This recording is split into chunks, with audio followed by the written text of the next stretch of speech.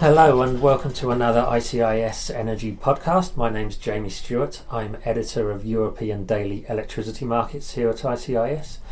I'm here with Matthew Jones, who is one of our European power reporters. Now myself and Matthew are going to be discussing a change in recent coal and gas-fired profit margins and the outlook specifically for these plants going into September, which is somewhat unusual. Now, for months, years even, the owners of gas plants, particularly in Germany and the Netherlands, have been struggling with very poor profit margins as a result of low power prices, higher gas prices relative to coal. But recently, in the short-term market, and as I say, for September, this has changed, hasn't it, Matt? So, what's driven this flip in profitability from coal-fired plants in favour of gas? Sure. What we've really seen is the double effect of increasing coal prices over several months and a more pronounced short-term effect over the past few weeks of decreasing gas prices. Increasing coal prices has been driven by the recovery in the oil market since the start of the year and by an increase recently in imports of coal into China, which is the most important consumer of coal in the world, has driven prices for coal in the other global coal markets. In terms of gas, we've seen decreasing prices because of relatively full storage sites because of a mild winter last winter. Also the outage of the Rough storage site in the UK, which has meant that there's more gas available to European hubs. And thirdly, because of low prices in long-term oil indexed contracts, because of the 6 to 9 month time lag you often get, the very low oil prices at the start of the year have fed through into low gas prices now.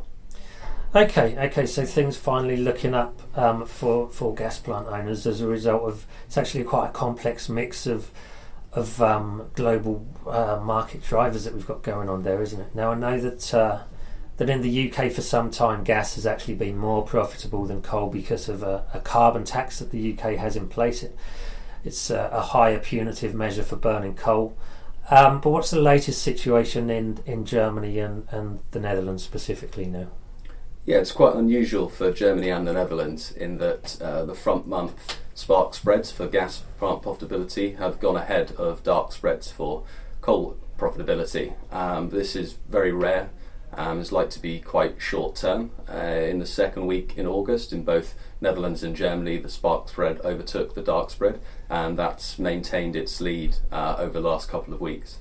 Okay, that's actually including the cost of carbon, isn't it? So this is profit margins that we're looking at here. Yes, that's right. Okay, so bearing that in mind, what does this actually mean for the owners of coal and gas plants in terms of how they're likely to run and when they're going to be able to make money? What it means is that operators of gas plants can potentially run them for baseload generation. For most of the past few years in Germany and the Netherlands, gas plants only really run for peak load generation. So it's an opportunity in September to potentially run for baseload. And because of the spark spreads are ahead of the clean dark spreads, potentially if owners own both coal and gas assets in either of those countries, they could favour the gas plants or whichever one's going to be more efficient within their portfolio.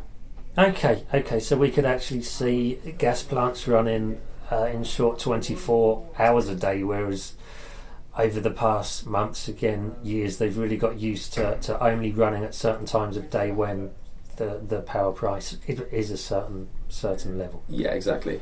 Okay, so September's looking like a month of relief for gas plant owners, but what do we expect to see for the rest of the winter and even going forwards into next year? Well, we think it's going to be quite a short-term phenomenon. If you look at the October spreads, coal's likely to overtake gas again. Particularly at the start of September, there's a few outages in Norway which are going to likely to push up gas prices, and that will reduce the spark spreads.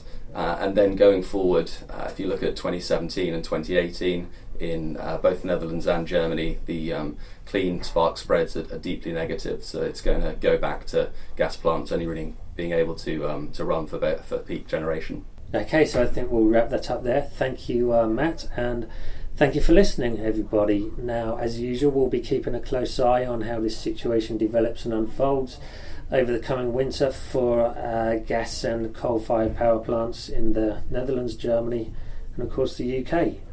For more information, do go to www.icis.com. Thank you.